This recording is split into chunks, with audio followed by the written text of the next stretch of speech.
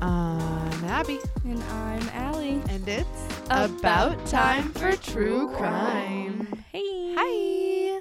How are you guys doing? How was your weekend? Happy Tuesday. How was, I don't know, life, you guys? Last week was Indigenous Peoples Day. That was sick. We got a short week.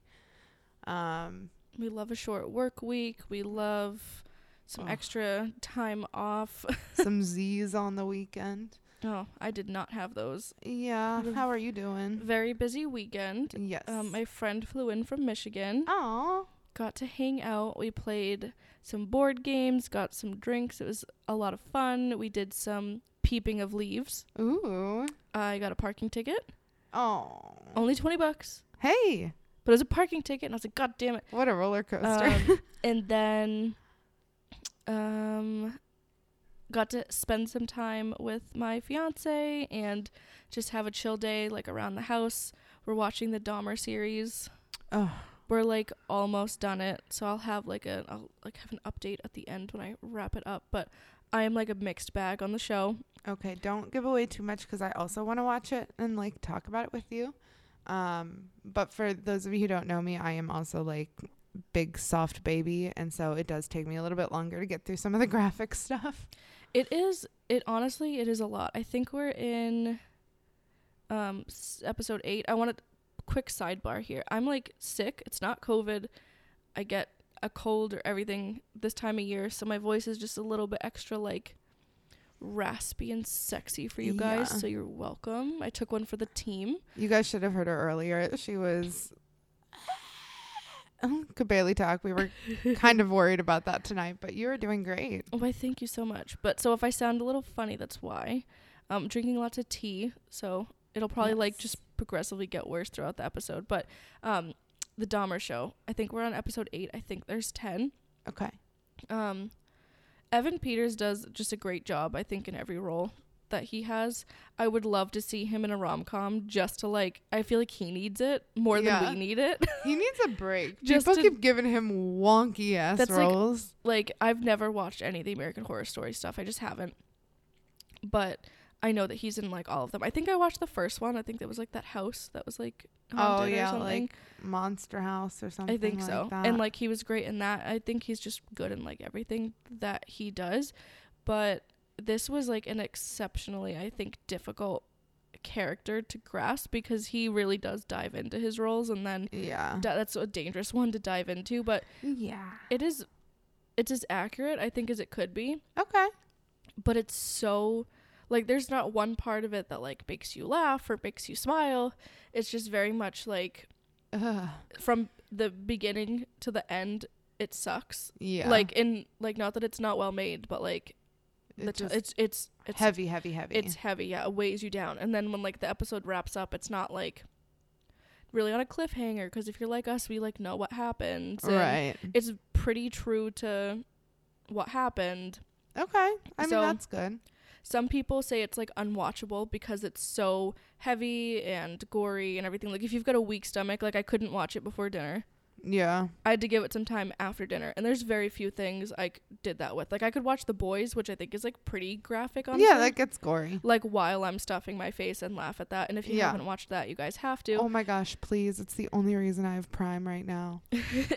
But it's just one of those. It's like, oh, wow, that was a lot. So yeah.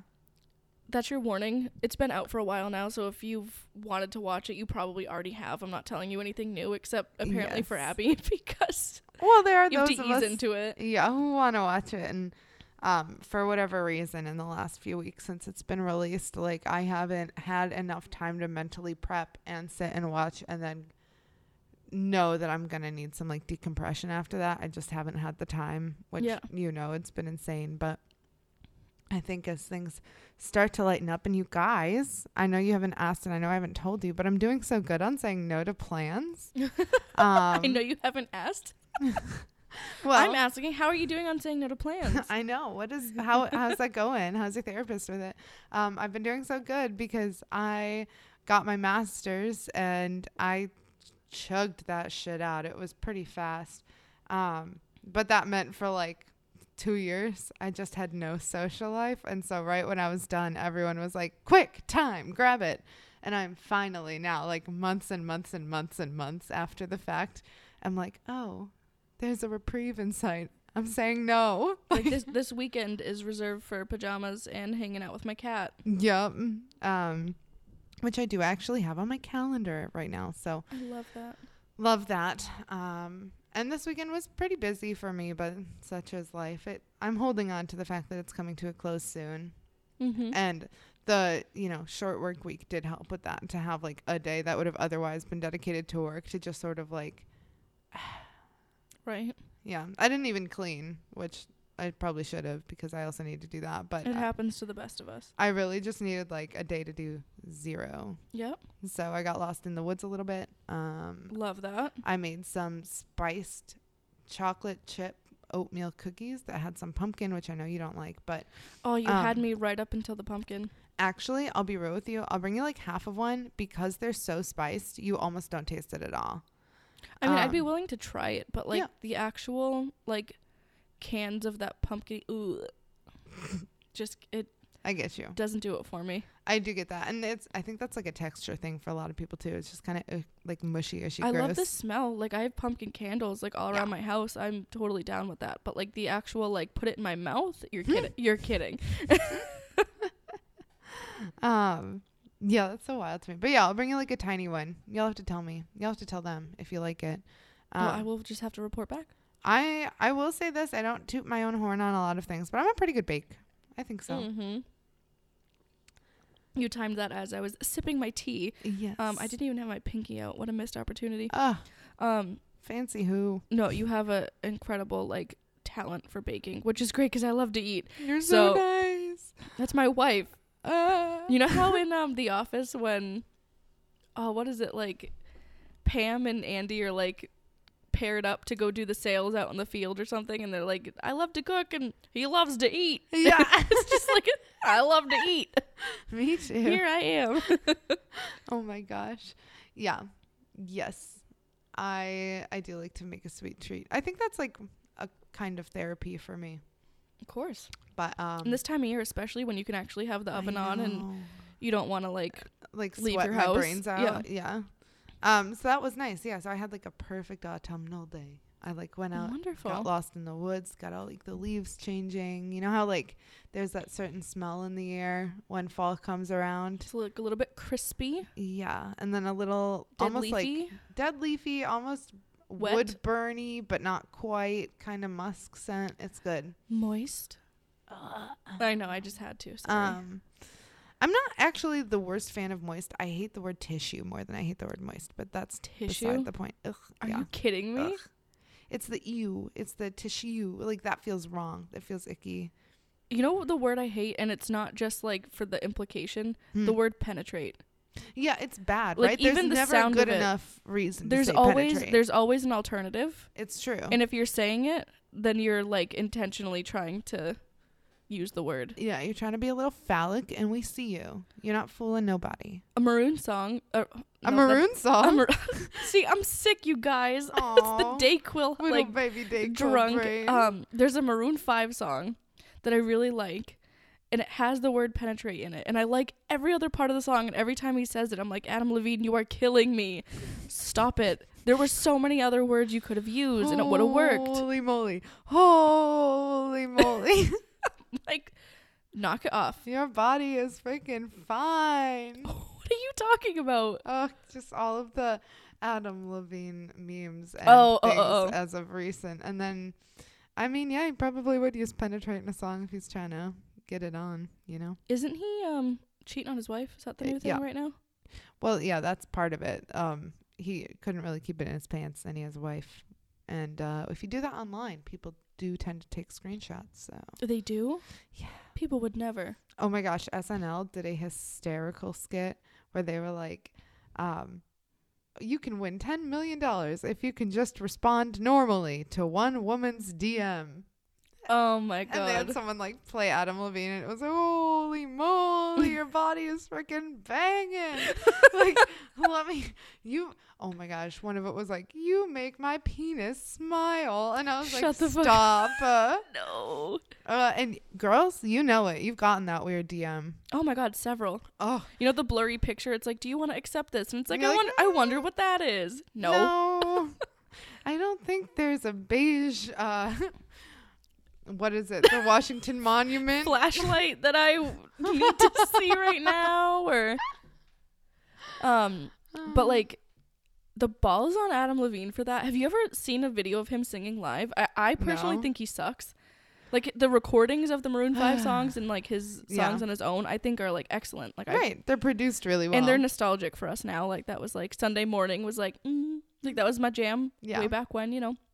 And hearing him sing now is like live or out loud. I'm like, honey, no, please. this is not that good. Just stop. Anyway, I'll stop shitting on him. All right. So anyway, The story today. What is it? Because I don't know it. It's spooky ooky. Okay.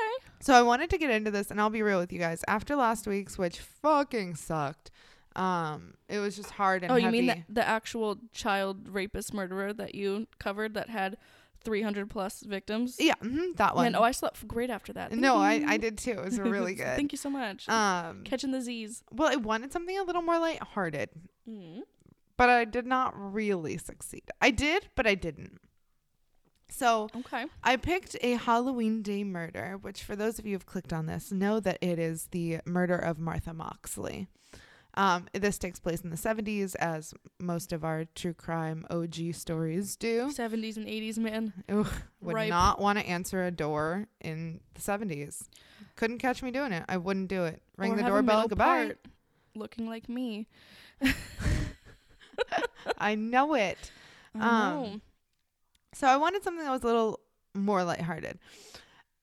But I picked one that by all accounts seemed to be solved, only to find that it was not the case. And after a long hiatus before the case got solved, the resolution they came to was not a final one, and that resolution was overturned. So that sucks. Oh, but great. I did want to raise some awareness with this cold case, you know, and also involve a little spooky, because it definitely is spooky-ooky.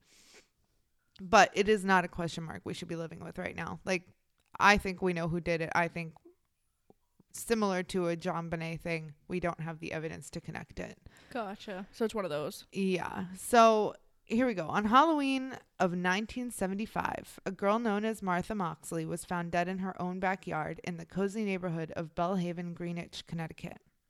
According to friends and family, it felt safe. So why, in 1975, was she bludgeoned to death with a golf club? And how did a nephew of, Allie, you're going to love this, Bobby Kennedy Jr. Stop it right now. end up I charged, know this one. convicted, and exonerated of the crime? Bobby Kennedy, not Ted Kennedy? No? Nope, Okay. All Bobby right. Kennedy. Oh, okay. So, of course, this is just like the Killing curse of... someone? I don't know. So, Ooh, yikes. ooh, throwing shade here. Well, you know the curse of the Kennedys more than anyone, I'm sure. Oh my God, I love the Kennedys. You're not a Kennedy, you're just obsessed with them. Oh my God, so much. Yes, I know. But if I could have been, I know you would have been. Ooh, girl. Yeah, you would have been a Marilyn, huh? oh, and my greatest fantasy, just not at the end. No. Not the way that played out. Oh, quick, tiny sidebar. I promise it won't be long. Have you heard of Blonde? Yeah. Okay. Yeah, the new biopic that came out. Apparently, it did a terrible job. Yes, and the guy freaking does not care about Marilyn Monroe at all, which is, I think, kind of rude. Because if you're going to profit off of somebody's legacy, you should probably fucking care about the legacy. No? So I follow this girl on Instagram, actually. Hold on. I'll plug her right now. Okay. Her name is Jessica Ville, and on Instagram, it's J Bunzie, Bunzie. Anyway, she's beautiful. Okay. Like, she's stunning. She, like, is a digital creator. She makes, like, she wants to be, I think, like, a film director or something. Ooh. But she can transform herself into Marilyn Monroe, and I shit you not, like, I'll find it. When I say it's, like, accurate, like, she's got the facial expressions, the everything down to a T of Marilyn Monroe. This is her. You guys, I'm watching it. I'm watching it. Oh my gosh. No, oh gosh. She does it like down to like the eyebrow like raising and the sultry look and just enough, but cutesy enough, but for the time she does it. Yes. And even like the little shoulder movements she has. The mannerisms, everything. She's just like fully encapsulated it. And she can turn into literally any celebrity. This is her. Like, I cannot get over it. That is just wild. And so, again, JBUNZIE, if you are, I don't know, in the market for it. For a lookalike. But she also has like made a petition to want to like redo the biopic to give it like the actual credit that it deserves, because I think that's great. They did a very poor job of showing her life. Also, like, I get that you can't like gatekeep everything. I do get that part. I do struggle sometimes with gatekeeping a little. Okay, I'll admit it. But can we just like stop letting men get all of the profits for women's hard work?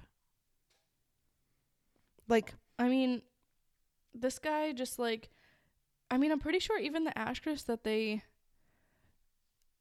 cast for her, she's beautiful. Yeah. She looks very similar to her. But I don't think that she quite got the like voice and like the whole thing. Yeah, like the way that she talks correct. It's just, I don't know. It just seemed like they wanted to make her like a bimbo. Right. And I feel like that is so rude, especially if you're going to profit off of somebody else's life. Yeah. Life, legacy, and insanely successful career. Mm-hmm. And you know what? Let women have like something. Yeah. Anyway, okay. Sorry, the bars on the ground here. I'll take the pin out of that, but I did just want to say, this is so up your alley. You have no Literally? idea. Yes. Get it. Yeah. So let's start with Martha Moxley. Martha Moxley, now late, was born August 16th, 1960, which means she's a little Leo. Oh my.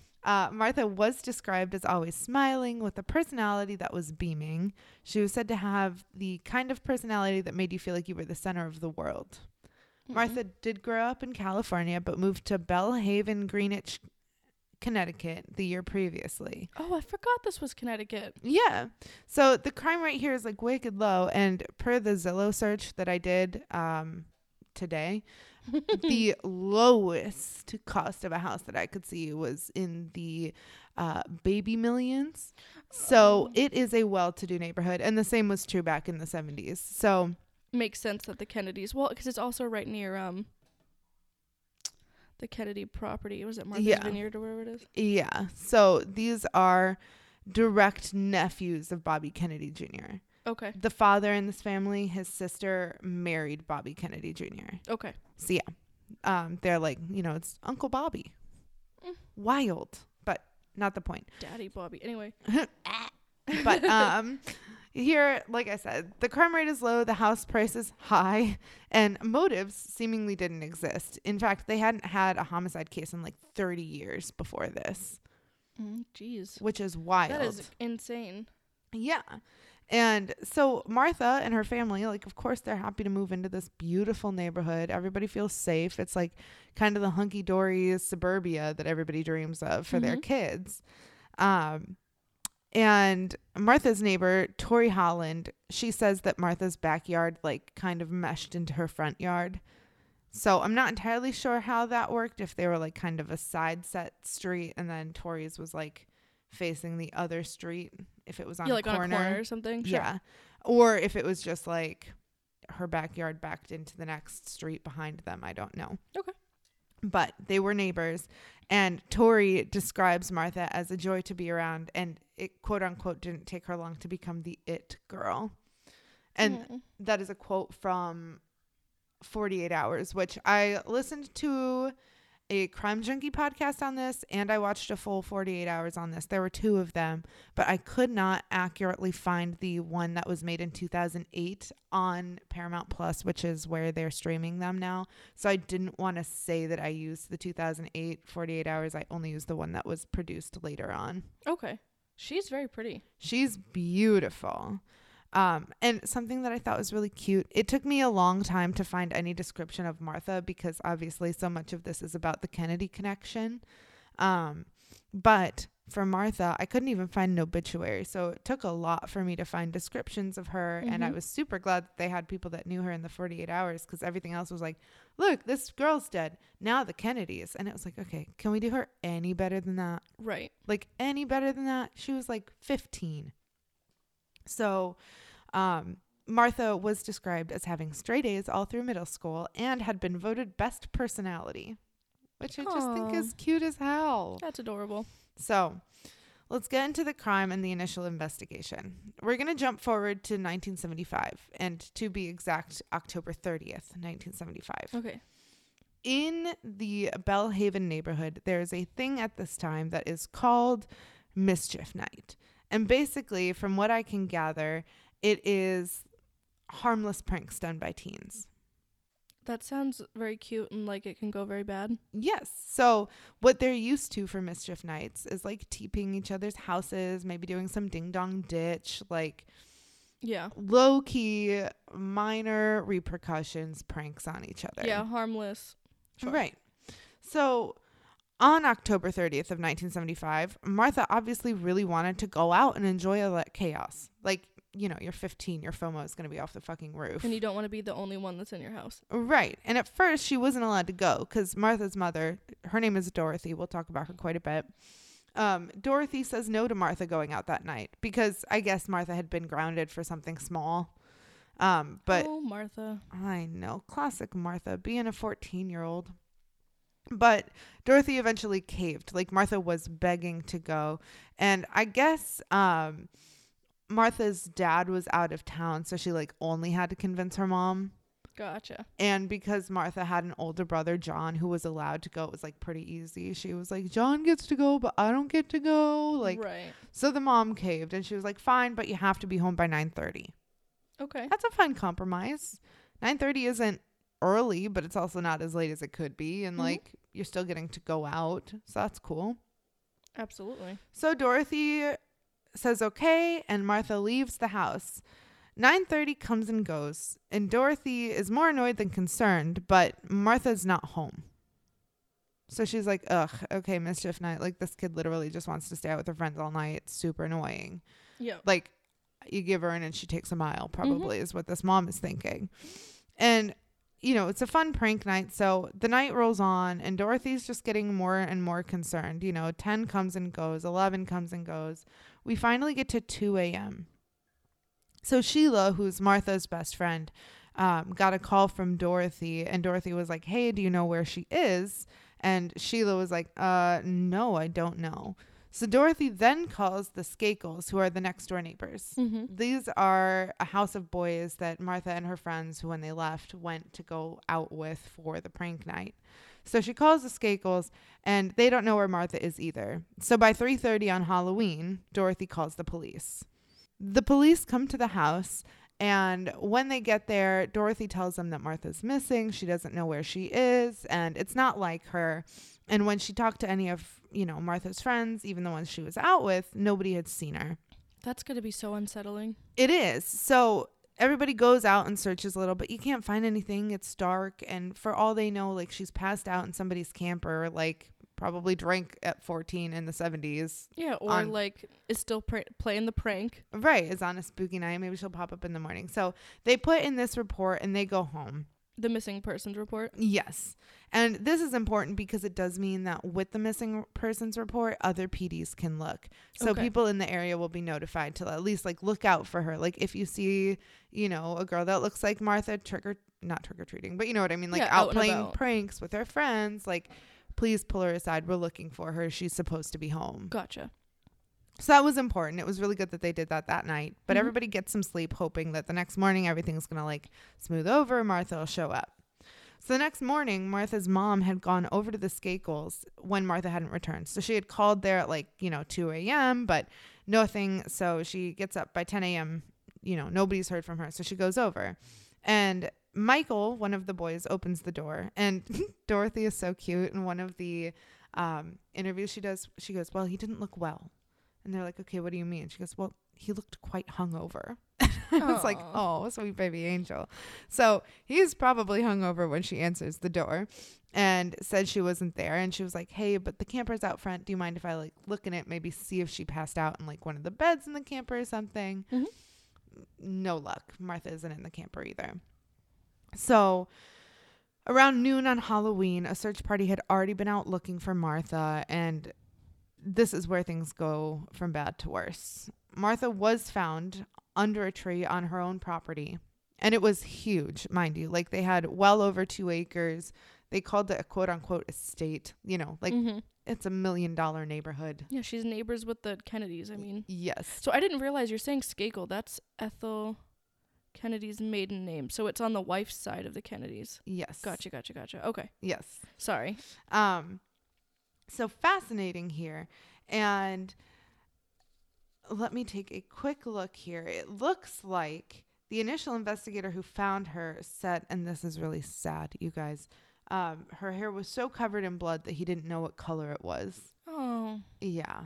And that there was this trail in the grass leading up to where her body was placed. And so this is, you know, around noon, 1 o'clock. So during this time, everybody's out looking. And of course, you know, police procedures, you're not supposed to let a bunch of people get involved, you know, unless you know that they're safe to get involved. Sure. Because we also know between the two of us that oftentimes if you commit an offense, you're going to help put yourself in those shoes if you're a certain kind of offender. And yeah, join the investigation. Right. Get involved, become buddy, hopefully fly under the radar. It doesn't work, you guys, heads up. But in case you were thinking of trying that out.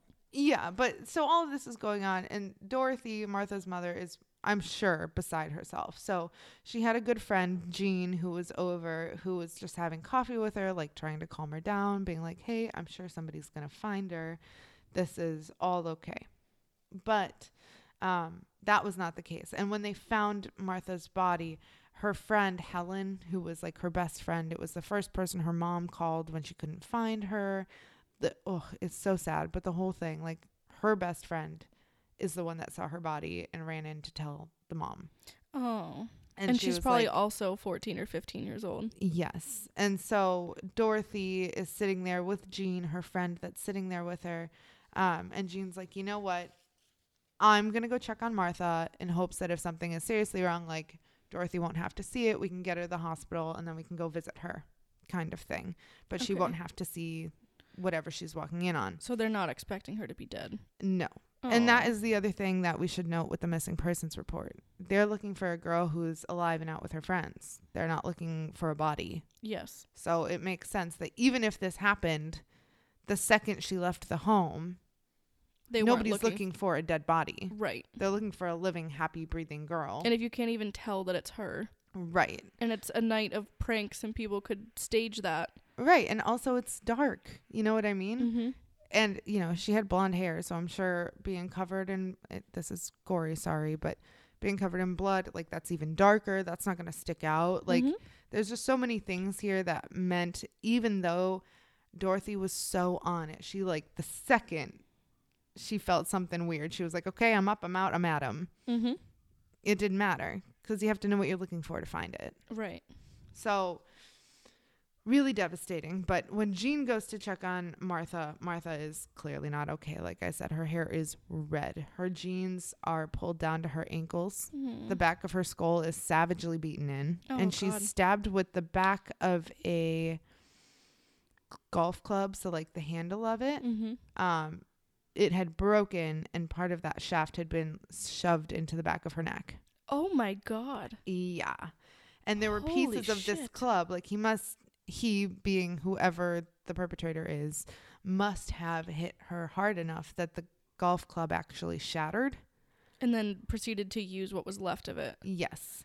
And there was a bunch of the pieces around, so they could kind of put it together and figure out what club it went to. But the part that would have all the fingerprints, like the grip, of course, was not there. No. So, just awful. And it's really hard because she's literally 200 feet away from her own home. And they were canvassing the neighborhood. Yes. Oh. And she's, under this pine tree or something, and maybe a little bit of a walk to the back, but devastating. I would be so devastated if I found that out the next day. Oh, of course. And her mom, like, I hope she's come to terms that none of this is her fault. And I will say, from any of the interviews I've done, it seems like she is comfortable there, that it isn't her fault, and I hope she remains so. But if it was me, I'd be kicking myself so bad for saying yes to going out. You know what I mean? Yeah, but like, especially knowing that she was grounded and that was like something you said okay to. Like, it's not her fault, and I hope she doesn't, but I could definitely see how that would be a really hard pit to work out of after this. Of course. So I wanted to highlight that because I think that Dorothy is strong as fuck.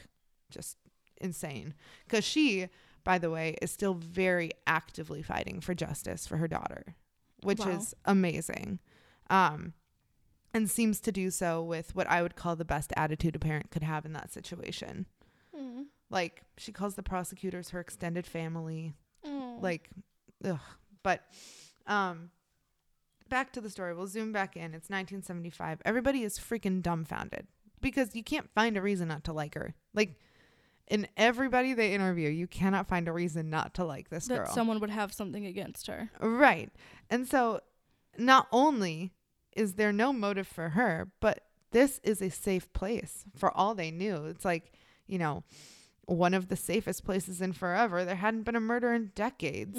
So they don't even have an autopsy clinician in the town. Yeah. Which meant they had to wait for a medical examiner. But the medical examiner, obviously with these things, you need to get to it as soon as possible to get the best time range on things. So it was a delay until November 1st. And because of that, the best they could determine was that her death was between 9:30 p.m. on the 30th and 5 a.m. on the 31st.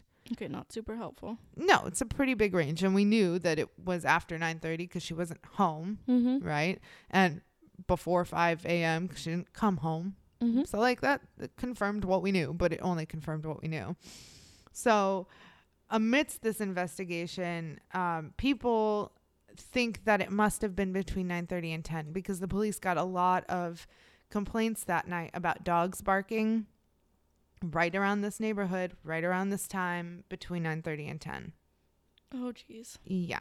So that's what they're looking at. They're thinking it's happening at night, and the medical examination report hasn't been released, but there is also nothing that states there was a sexual assault element. I did look that up. Even though her pants were down to her ankles, they found nothing to suggest physical sexual assault.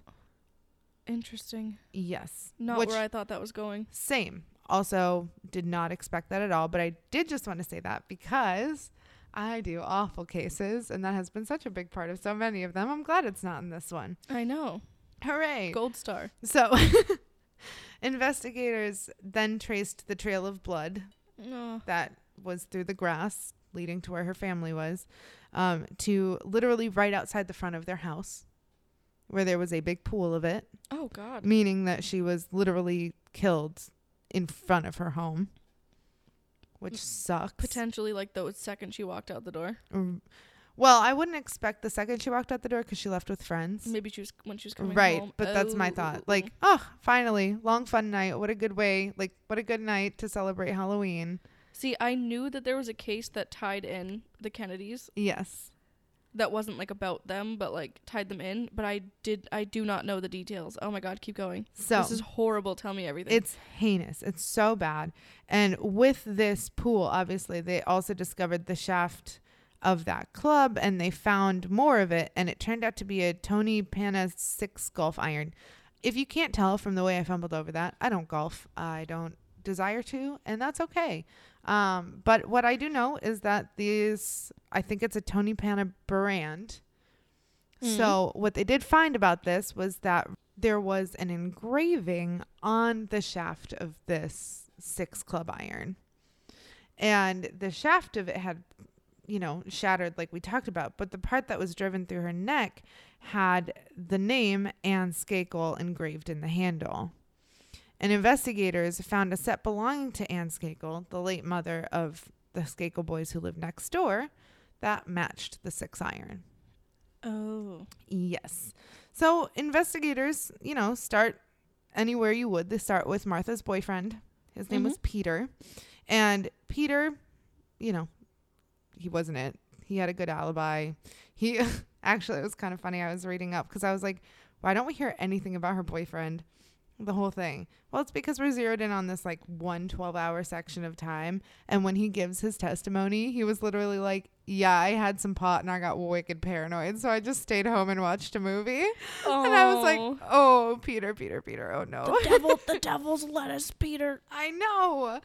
I'm with him. I would probably rather stay in too. But if that's how the night's gonna go, yeah, I'm staying inside. Yeah, especially if he's like wicked paranoid from weed. Oof. So poor kid. He gets obviously taken off the suspect list. They also interviewed the tutor in the Skakel household. His name was Ken. And they also interviewed like pretty much all of the neighbors in Bellhaven, but one who was 26. His name was Dan Connors. Everybody thought he was like kind of creepy. Damn it, Dan. I know, but not creepy enough to kill her. So he also got taken off that list. And by Christmas, it says, well, it being, I think 48 hours this one came from, but they had done dozens, like in the 60s, of interviews and polygraphs by Christmas, which is pretty fast if you think about, getting through all of that in like a matter of 2 months. Interview, that's like one a day. Yeah, that's one a day. And you have to take into account that they have to like find people to do this for, right? Like, do you fit this crime? All of that. And then cross-reference all the other ones that you're doing. Yes. So now we're going to move into the next section, which I have endearingly named Suspects Dumb and Dumber. Ooh, love that. Yeah, we're going to talk about the Skakels. So we'll talk about them. This is the Kennedy connection. And Rushton Skakel, he was the father. What's the name? Rushton. It's an unfortunate name. Okay, continue. It's pretty bad. He was the son of Ethel, who married Robert Kennedy Jr. Okay. Making all 7 of the Skakel children direct nieces and nephews in the Kennedy line. Their mother, Anne, had passed recently of cancer. And the father seemed to have some difficulty caring for the boys, going as far as sending at least one of them to a correctional school down the line. And during this initial investigation, all the police had to go off of was testimony and reputation. Between a combination of reputation, Martha's diary, which was later taken into evidence, and that's actually why they redid the 48 hours, was they did one pre-getting Martha's diary and one post-Martha's diary. Interesting. Which is very interesting. Between that and all of the reputation and what the police had collected, here's what I know about the 2 Skakel boys that Martha hung out with the most. Mm-hmm. She hung out with Tommy and Michael. Tommy was 17 years old and Michael was 15 years old. And these were the 2 boys, obviously, right around her age range that she would be hanging out with. So Tommy and Michael both seemingly wanted to date Martha. But Martha seemed to write in her diary about Tommy more than Michael. Tommy's the older one, right? Yes. Which always is. Girl, me too. Yes. Been there, done that, moved past that. And she never got a chance to. I know. And so she really talked about Tommy. And a few weeks prior in her diary, and I am taking direct quotes from this that were read in the 48 hours, and the 48 hours took them directly from her diary. Sure. And it like showed the diary evidence. So I trust that. She wrote a few weeks earlier on October 4th, they had gone on an ice cream outing with Michael and Tommy, and Martha wrote in her diary about the car ride over, I was practically sitting on Tom's lap, ... He kept putting his hand on my knee. Okay, so he's trying to make moves. Then later she wrote, I went to a party. Tom S. was being an ass. At the dance, he kept putting his arms around me and making moves. And clearly she has a boyfriend named Peter. So that would be a bit of a hurdle for either of the Skakel boys. Just a wee bit. Just a tad. But also I found it interesting that in these diary entries, they at least didn't even bring up whether or not she wrote about Peter at all. So it was kind of a shock for me to find that out, because that was an after the fact thing. When I was looking at this case, I was like, she had a what? Yeah. But hopefully she wrote about him and they just didn't point it out because it wasn't pertinent to what they're talking about. Hopefully. So Tori, that neighbor that was interviewed that I talked about with their houses sort of backing into each other, said that she didn't know Martha was spending the amount of time with the Skakels that she was. And Tori said that the boys were rambunctious and a little bit notorious because after their mother died a few years previously, like I said, the fathers didn't really know how to parent them. The parenting just wasn't there. And there were a lot of kids, right? Yeah, there were 7 boys. All and boys? I think 1 girl, but they don't talk about her. I think she's older. Yeah. 7 boys. What's in the water there? Jeez. Some sort of aphrodisiac, I'll tell you that much. No, they're just good Catholics. Yeah. Oh. Again, this was like notorious. And on the weekend of Halloween, the boy's father was out of town. So Rushton was gone. He was late a days. Oh. So Tori and a known classmate, Richard Burns, said that Tommy Skakel was known to have a drinking problem by the time he was 13. Oh, just God. to like evidence how little supervision there was at this house. Oh, wow. The drinking of all of the boys seemed to have created conflict with Martha as a few, well, I want to say like weeks, but like kind of 6 weeks in September, she wrote that Michael was so totally out of it that he was being a real bleep. And they didn't tell me what bleep was, but I thought it was dick because they didn't say ass. Oh, you write that, girl. Yeah, right? He kept saying that she was leading Tom on, she being Martha. Mm-hmm. And Martha wrote later on that she couldn't be friends with Tom anymore and she really needed to stop going over there. So something was going on. He's making moves. He's getting shit-faced, getting belligerent, angsty. So Tommy's the one that we've seen in the diary making moves. Michael's the one that's getting belligerent right now. Oh, okay. But, you know, there's stuff in there too about Michael, like, you know, wanting to be with her. And Michael admits himself as a teen that he had a thing for her. So Michael's the one that was drinking since 13? Tommy's the one that's had a problem since 13, but Michael's also got like known substance use history. Gotcha. Both of them together, I'm certain, were drinking quite a bit. And there was a known kind of rivalry between Michael and Tommy. They were known to have real drinking problems and competitions between the two, and competitions for like anything. So whether that's girls' affections, sports, like I'm sure grades probably weren't the biggest thing, but maybe popularity in school, like who had, you know, the better name, all of that. And investigators, like I said, they believed that Martha was killed sometime between 9:30 and 10 because of those dog barking reports. And this was exactly when Martha was thought to be at the Skakels, because she got together with her friends. They went over to hang out with the boys before prank night. She was still supposed to be with the boys the whole night. I assume as a mom, this was maybe like a little bit of a comfort thing. Like, oh, there's going to be like multiple people there, and our next door neighbors with an older son can like look out for all of you. Yeah, they hang out all the time. It's not strangers. Right. And if I think the way a mom would, it would be like, okay, someone who's maybe a little bit more mature would be good to like hang out just to be sure. Right. So that makes total sense to me. And Michael was said to have gone out around 9:30. So wherever they are, I think they're probably, we'll place them geographically at the Skakel house. Mm-hmm. Michael was like, okay, Monty Python has something airing right now for the first time ever, and it's the 70s. There's like 4 channels. Yes. And he rushes over to, I think they said his cousin's house, but it might have been some friends with a cousin. Mm. And so Tommy is now placed as the last person to see her alive. Tommy initially says they had like a little bit of flirting, like, you know, we're kind of like teasing each other. Probably mostly on his end, but okay. Probably. And then he said that he went inside to write a paper about Abraham Lincoln.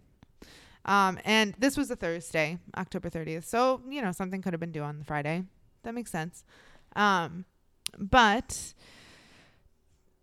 since Tommy is then considered to be the last one to see Martha alive, investigators then are like, oh, prime suspect. So investigators talked to the school, but no teachers assigned any homework on Abraham Lincoln. Of course not. Like they knew nothing about a paper. And investigators initially thought Tommy to be like a very strong suspect, but he did have an alibi, which was that around 10 o'clock, so like half an hour later, Ken Littleton, who was the tutor who had like just moved into the Skakel house, had said that they were watching TV at 10 and he didn't notice anything weird. And so for investigators, you know, you have to think this through, right? So between 9:30, where you see Michael placing both Tommy and Martha in the same place, and 10 o'clock, where Ken says, you know, he looks normal and totally fine. So for an investigator, you have to think through, like, okay, in this half hour, can Tommy really bludgeon and beat her the way she was, right? Where her skull is literally deformed. There's a pool of blood, and there's enough force behind this golf club to shatter it and then stab her with it and then drag her into the back of the woods and then clean himself up and then hide clothes and then take a shower and be watching TV with nothing the matter at 10 o'clock. True. However, again, conspiracy theorist brain, gotta look at all sides. I wonder, he's a paid employee by basically the Kennedys. Correct. So, and here's the other thing about Ken. Shortly afterwards, he was fired. And he did move to Nantucket, Rhode Island, and reports say that he allegedly started to drink heavily and use drugs at that time. There is nothing to say that he wasn't while he was there, but everything I saw said it started when he moved to Nantucket. Or so he was, and that's why he was fired. Right. I'll try to give him the benefit of the doubt because I don't know. So Sounds it's possible. like he's struggling with something. Maybe he knows too much. I'm just saying. Maybe he lied. So it also seems like Ken committed some pretty petty crimes while he was in Rhode Island, and investigators zeroed in on him, but the problems was because Ken had literally started like that day or that week, they didn't have a motive. Like, what's the motive for this savage beating? And there was also no physical evidence connecting him, so they had to let him off the list. So years and years and years go by, and this case gets very cold. And it's, 1991. So, like, what, 16 years later? Something this like happened that? in 75? Yeah. Wow, yeah.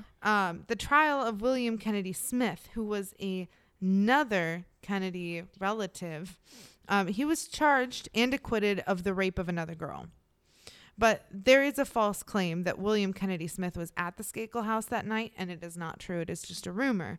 But with all of the talk and interrogations and investigators asking him, right, about this night, it opened up the case again. So in 1991, we get right back into it. And in 1991, almost, so much later, Russian, the father, hired a PI to do an investigative piece on the story. Okay. So this was basically because they're known to be Kennedy relatives. This other Kennedy descendant, had this rape allegation thrown against him. And whether or not he did it, he was acquitted of it in court. And so Russian is like, you know what, fuck it. I just want my name clear. Like, I want my kids' names cleared. Let's get Tommy out of this. So he hires his own private investigator to do an investigative piece on the story. But when it was done, they wouldn't run the story. Oh. And you might ask yourself why. And that's because this investigation had the PI, so the private investigator, state that the Greenwich PD were paid off, but he refuses to say by who. And secondly, he says he knows who did it. Well, Leonard, who is the PI, his investigative work also shows how poorly the PD handled the entire investigation. So take this with a grain of salt. Again, it had been over 30 years from the last homicide. So we don't even know if the police department was trained in how to do this. I mean, you look at Boulder, and they only had, we go back to John Bonet, they had one homicide that whole year. Right. It's not like they're experienced in this kind of crime. Right. And that's the other thing, we all learn this in like CJ 101 when you go to school, but there's that fact and myth kind of portion of what the public perceives CJ as. And homicides, like these big heavy cases, are not the majority of crimes. They are a very small percent. They get the most traction because they're the most interesting and the most shocking. Yes. But they are not, everywhere, ubiquitous all the time. So it's not like these police officers have to be trained in what to do for the second one happens. We've seen you can go an entire career and never see one. Absolutely. So, and, hopefully that's most police officers and they don't have to deal with this. But it does mean when it does happen, it makes it a lot easier for it to get botched. And that's what happened here. So a quick example from Crime Junkie on how poorly this was taken was that the police department left Martha's body alone and not attended to for at least a half hour after finding it, to the point where a neighborhood dog was like all over the place, like sniffing around, moving stuff. And it wasn't even like an autopsy clinician or the medical examiner who did her autopsy report who moved her. It was the funeral director. So there were definitely some balls dropped here. And that's not to say that, you know, it was purposeful, but it's also not to say that it didn't seriously harm this investigation. Right. And lastly, here's the other thing I want to talk about with Ken Littleton. He didn't get a full interrogation. So, you know, the tutor who said he was there, he didn't even get fully interrogated until almost a year later in the summer of 1976. And this is Ken? Yes. The one who's now already using drugs? Right. Okay. Yes. So they're going to, in the midst of his addiction... Take his word for it, I'm sure. Yeah. Ask him to recall something a year ago. Yeah. Gotcha. And so again, he isn't even in the family. He's just attached. But this is just an example of like how that status and reputation can impact things. Like they really didn't want to bother them. And even though they knew Tommy was the last one to see Martha alive, they knew the club was connected to the home, and they still never even got a warrant to do the full search of the Skakel home. Could you imagine that? Like they were like, oh yeah, so you're the last one to see her alive, and what's that? You have direct access to the club that murdered her? All right, have a great day. Could you imagine just be like, you know what? We're just like big fans. Like we voted for your family. So we're just going to let that slide. So I guess they did get permission to do a preliminary search on the home. But guess what? The police didn't conduct that search themselves. Who the fuck would do it? They had Tommy's older sister, Julie, who, by the way, yes, is in the family, and yes, is living in the home during all of this time, and yes, has, you know, something to lose, do the actual search. There wasn't even, like, someone following her around. Stop. Where she could be like, that's our sink, and that's our this. She's the one that did the search. No one else was there. Stop. To the best of my knowledge. I'm not even kidding. Well, that's horrible. Yeah. So it was pretty fucking awful. So once this case is reopened, the investigators that found out Ken did lie on that polygraph in 1976, well, when they came back to him, like we said, they had found that he had that criminal background and a history of mental illness, which, of course, in the 70s and 80s was like basically evidence because there was so much stigma around it.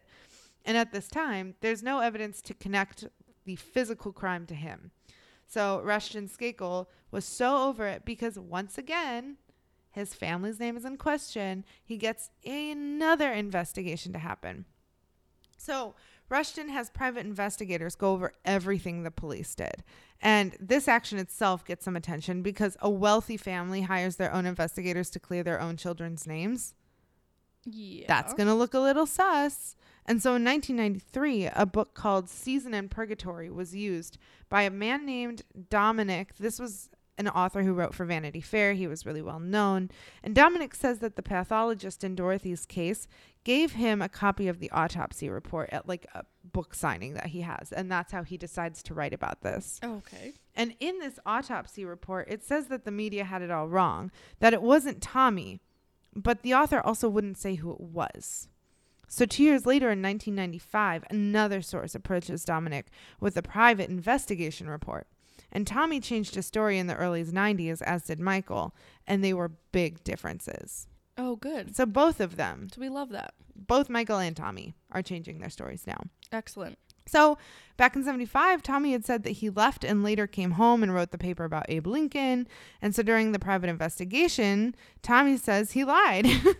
Tommy says he was with Martha about 10 o'clock, where he now says that they partied and got to like second or third base before they left each other.